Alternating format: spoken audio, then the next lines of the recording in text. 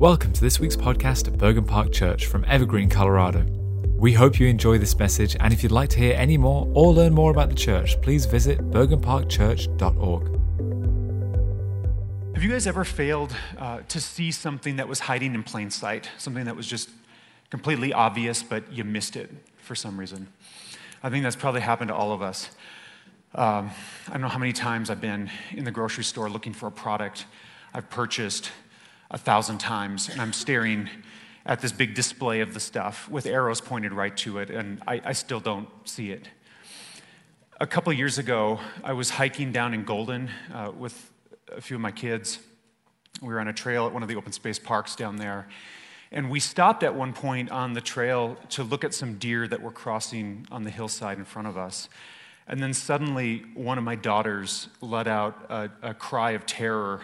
It turned out my son and I were standing right on top of a rattlesnake that was coiled in the rock right under our feet. I had my foot right on the thing's neck. If snakes actually have a neck, but you know what I'm talking about. We jumped about 10 feet in the air, and I learned my lesson to be a little more attentive on the trails when I'm hiking. The thing was hiding in plain sight. I didn't see it. Sometimes we miss the obvious. I've known my wife for a long time. I've known her since we were 12 years old. We grew up together. I didn't notice her until we were seniors in high school. She didn't notice me until probably our third or fourth date. But we've been happily married now for about 20 years. She was hiding in plain sight. I'd missed her that whole time. When it comes to spiritual realities, I think there are times we have that same problem, right? We walk around eyes wide blind to the beauty and the majesty of our Lord and Savior, Jesus Christ. So as we open the Word this morning, we're going to be in Ephesians chapter 1, reading verses 15 through 23. And here the Apostle Paul is really addressing this issue of opening our eyes a little bit more to the spiritual realities around us. He prays for the Ephesian church, and he prays that God would give them a spirit of wisdom and revelation so that they would know him better. He asks that the Lord would open the eyes of their hearts or enlighten the eyes of their hearts so that they would know him better. So we're going to pick up at verse 15 today in Ephesians chapter 1 and read through verse 23. I'm reading from the ESV. That's the same version you'll find in the seats in front of you. For this reason, because I've heard of your faith in the Lord Jesus and your love toward all the saints, I do not cease to give thanks for you, remembering you in my prayers, that the God of our Lord Jesus Christ, the Father of glory, may give you the spirit of wisdom and of revelation in the knowledge of him, having the eyes of your hearts enlightened, that you may know what is the hope to which he has called you, what are the riches of his glorious inheritance in the saints, and what is the immeasurable greatness of his power toward us who believe, according to the working of his great might, that he worked in Christ when he raised him from the dead and seated him at his right hand in the heavenly places, far above all rule and authority and power and dominion, and above every name that is named, not only in this age, but also in the one to come. And he put all things under his feet, and gave him his head over all things to the church, which is his body, the fullness of him who fills all in all. This is the word of the Lord. Let's pray. Heavenly Father, we thank you for your word.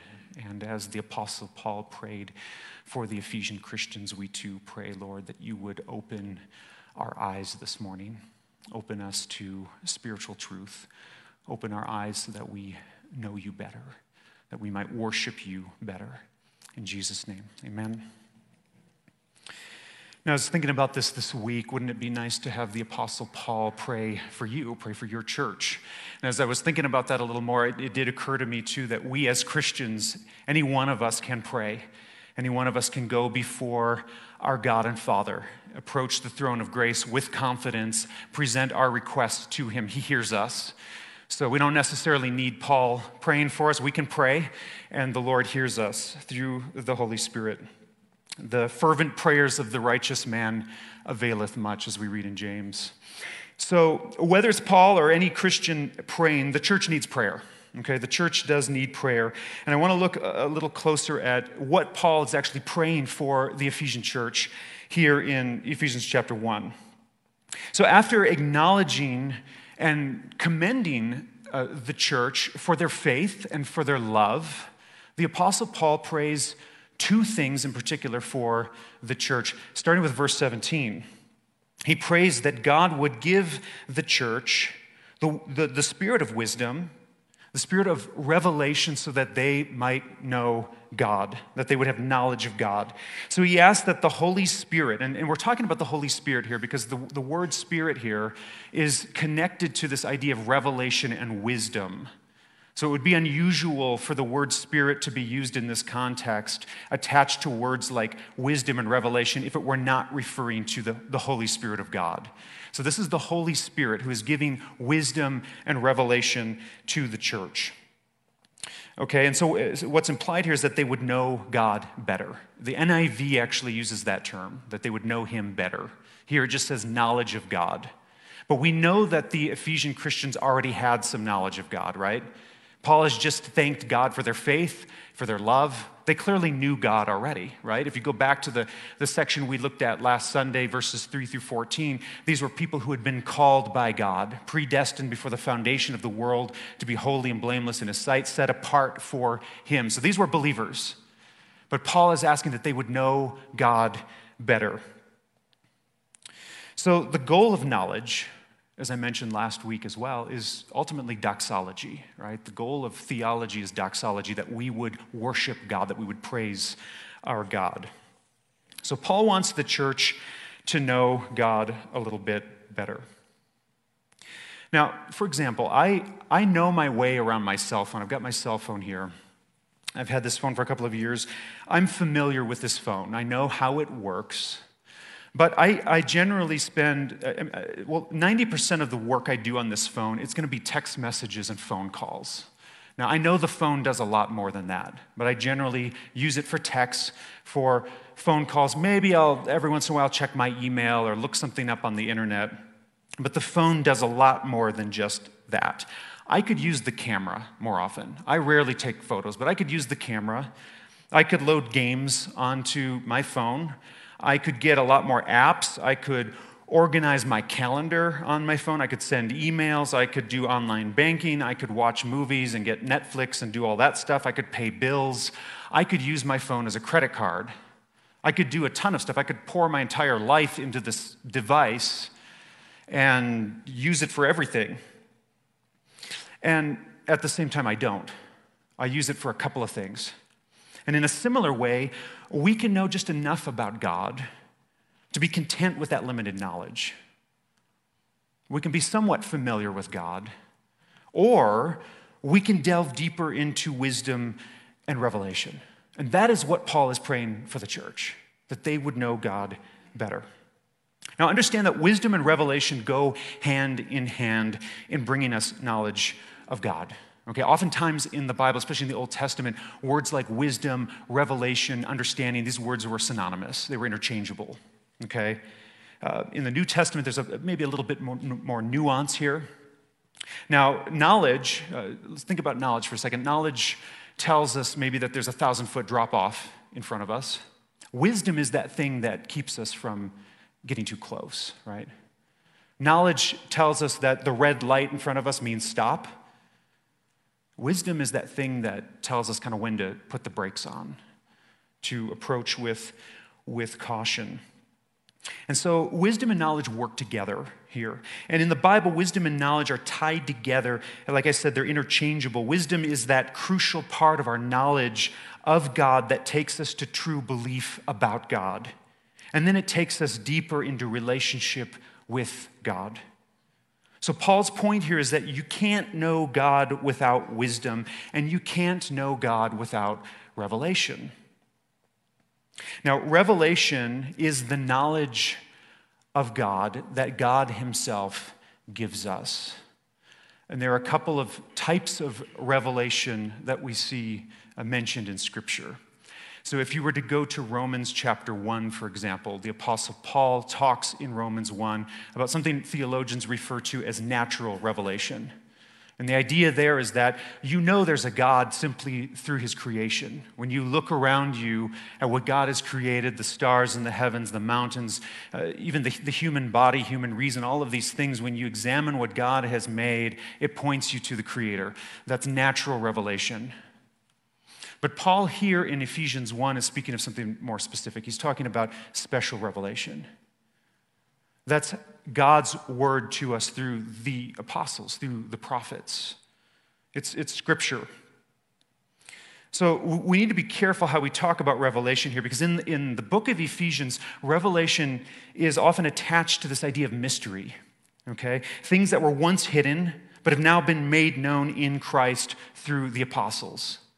So when the Bible talks about mystery, it's not talking about something that's still hidden. It's talking about something that was hidden and has been now made known in Christ. And we're going to run into this word a few more times in the book of Ephesians as we work through the text. In chapter 3, chapter 4, it's mentioned. Revelation essentially refers to the message of the gospel that has been made known in its fullness in Jesus Christ as breathed out by the Spirit. And so the revelation referred to here is specific to the gospel and our knowledge of God through faith in Jesus Christ, rooted in what was handed down through the prophets as revealed by the Holy Spirit. Now remember that Paul's prayer for the church is that they would know God, that they would know him better. And this is important because there are three ways, I think, in which the church can go wrong in our knowledge of God if we lack that spirit of wisdom and revelation. Now, we can easily end up, first of all, in theological vagrancy, okay?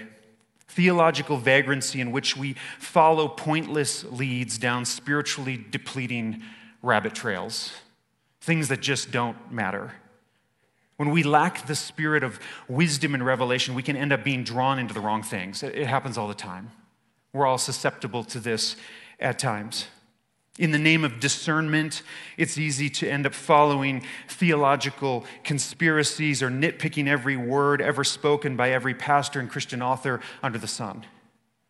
And though I do encourage discernment, we need to be discerning. We need to weigh what we hear against God's word when we hear those things. If we're not careful, we can easily end up looking for demons under every rock and behind every tree. And we get very good at calling out perceived theological error, and yet we forget how to even articulate theological truth. So we need to be careful.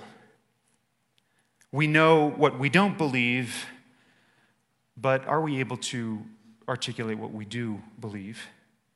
Essentially, theological vagrancy makes us forget to delight in Jesus Christ. We get distracted with the wrong things. Tertiary issues and trivialities become elevated to primary importance. That's not the kind of knowledge we're called to. The second way in which the church can go wrong in our knowledge of God, when we lack this spirit of wisdom and revelation, is we can easily get drawn into theological minimalism. I talked about this last week. Theological minimalism. In the name of superficial unity, we fail to care about the right things. We think we don't need all that stuff. We don't need fellowship. We don't need God, His Word. We don't need all this stuff as long as we love Jesus. We don't need the rest of that relationship. We don't need anything else. We eschew the hard work of theological triage, which allows us to define matters of primary importance. So instead of drinking deeply of the vast well of life-giving divine knowledge, we wallow in Christian platitudes and trivialities. We want to avoid theological minimalism. The third problem we can run into is theological pretentiousness, this kind of pedantic quest for biblical knowledge for the sake of knowledge itself. So if you're studying, if you're learning, if you're memorizing Scripture, but none of it is leading you to worship God and marvel at the beauty of His perfections and His glorious attributes, we might at that point need to ask ourselves why we're pursuing that knowledge in the first place. Knowledge should lead us into worship, right? A strong theological foundation for the purpose of doxology, of worshiping God. God is our goal, remember that. We need to be centered, focused in Christ. So somewhere between these extremes, and there may be other things too that we could think of that can drive us away from the kind of knowledge we're called to. But between these extremes of theological vagrancy and theological minimalism and theological pretentiousness, God is calling us back to Him. Jesus is inviting us to know Him more. See, knowing God is not a very safe or easy thing sometimes. I don't know if we'd really want this prayer over us. I mean, would we want this, to know God better? You think about back in the Old Testament, entering the Holy of Holies, the high priest going into the Holy of Holies. That was a dangerous thing. I mean, do we really want to know God? Do we want to worship Him in that way? Being anointed by God to lead His people, that was not a trivial matter for prophets or kings in the Old Testament. It was a dangerous life. Do we want to know God? See, if God gives us the spirit of wisdom and revelation to know Him better, you might end up on the mission field, right? We might end up overcoming our favorite pet sins that we hold on to so tightly. We might be called to self-sacrifice. We might take directions in life that we never thought possible. But see, Paul is so convinced of the excellence of knowing God, this becomes the thing that drives his prayer life for the church. Makes me think of Jeremiah 9, 23 and 24. God says, "Let not the wise boast in their wisdom, or the strong boast in their strength, or the rich boast in their riches, but let the one who boasts boast about this, that they have the understanding to know me, that I am the Lord who exercises kindness." I was at a missions gathering a few years ago, and I had the privilege of hearing the testimony of a North Korean defector, a man that had lived in North Korea, was able to escape.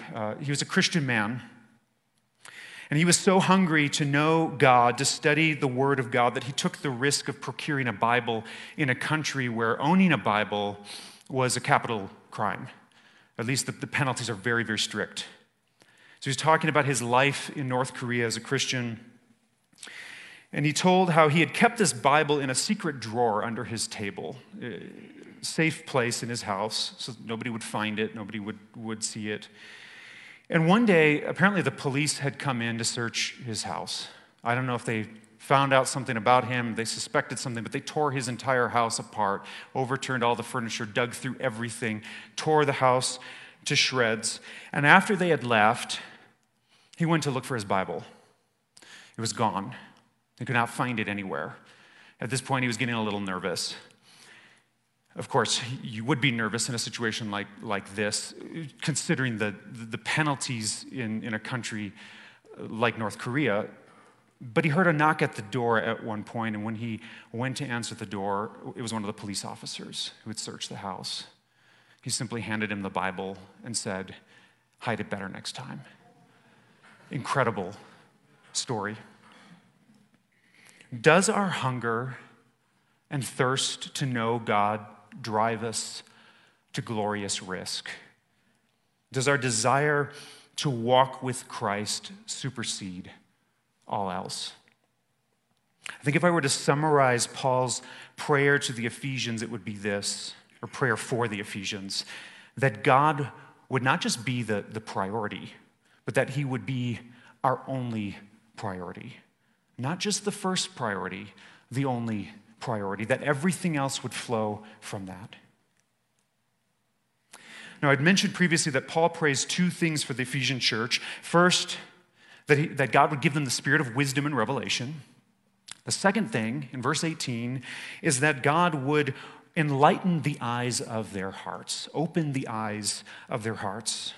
So Paul wants God to let the Ephesians see Him in a new light, to see more than they have seen before, to see Him for who He truly is in all His glory.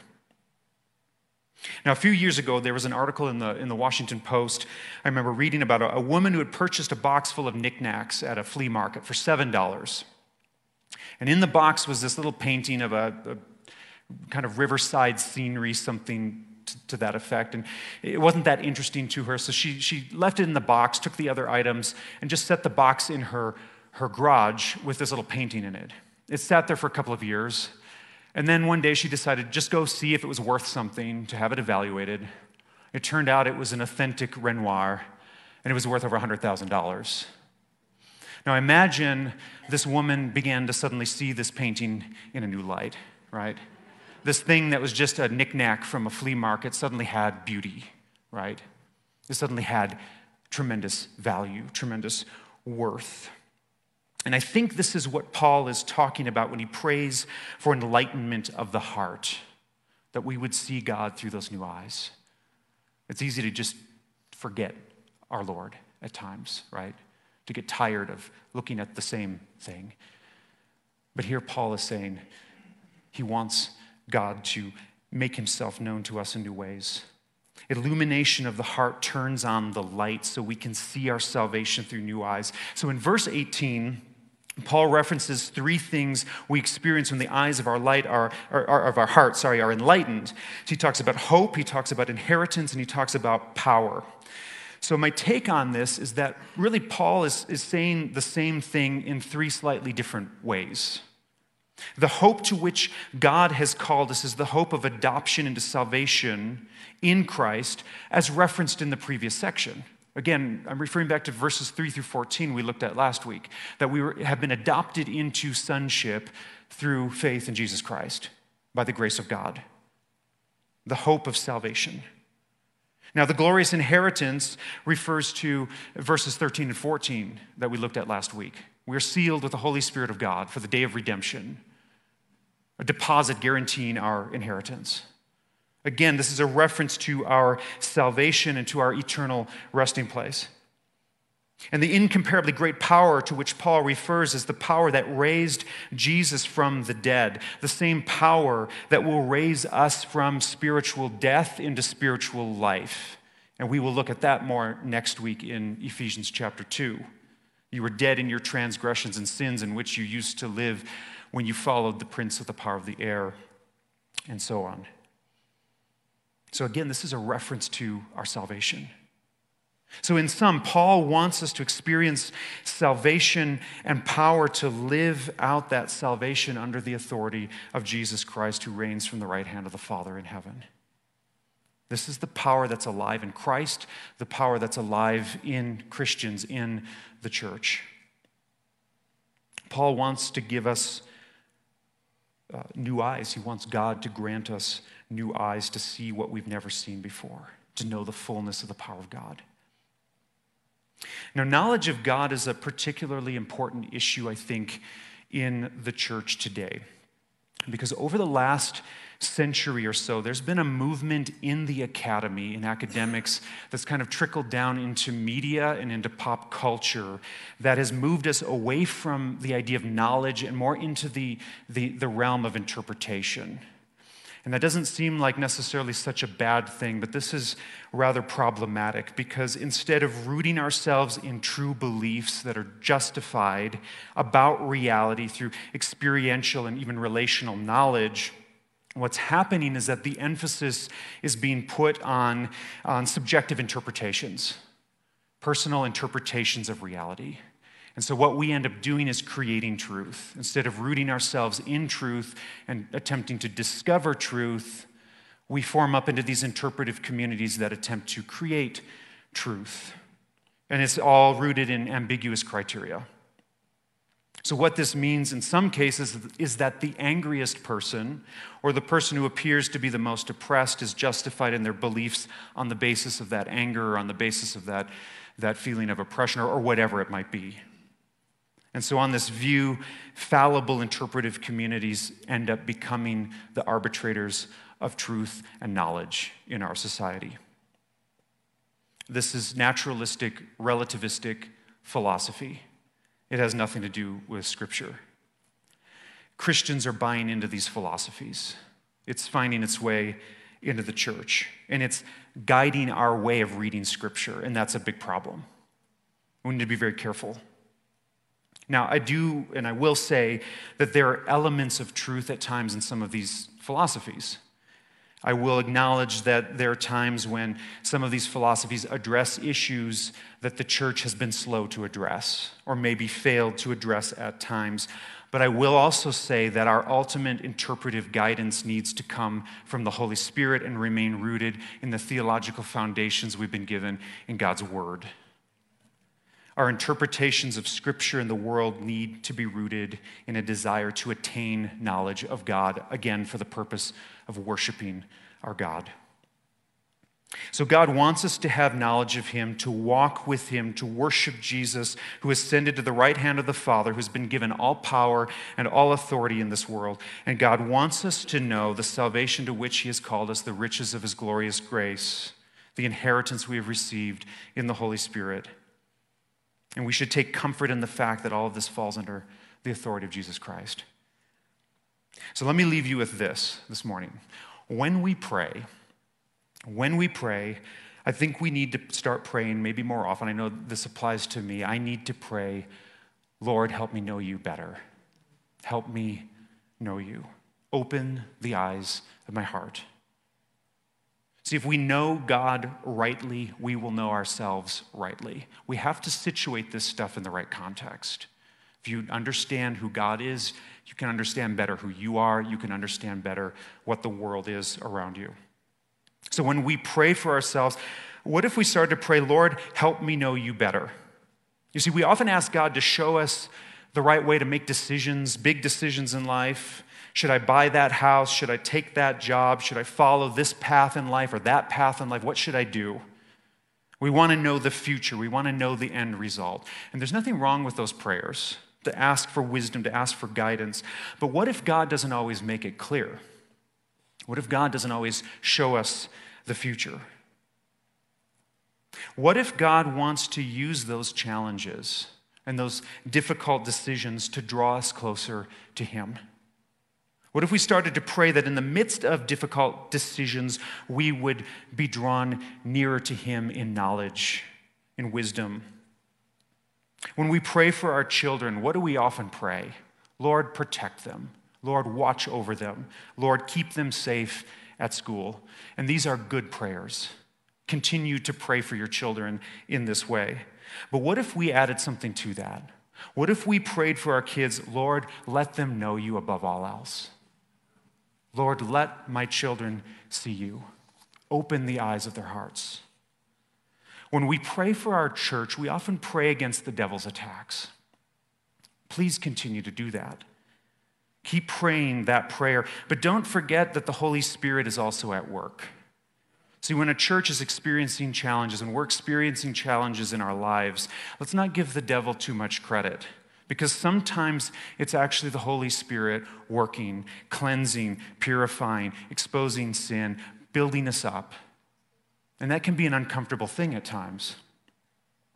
Our prayer as a church should be this: Lord, let us know you. Open the eyes of our hearts. Draw us to you in faith. Root us in the foundations you've given us in your word, that we would be God-centered, Christ-centered, cross-centered people. Let's make this our prayer. Lord, open the eyes of my heart.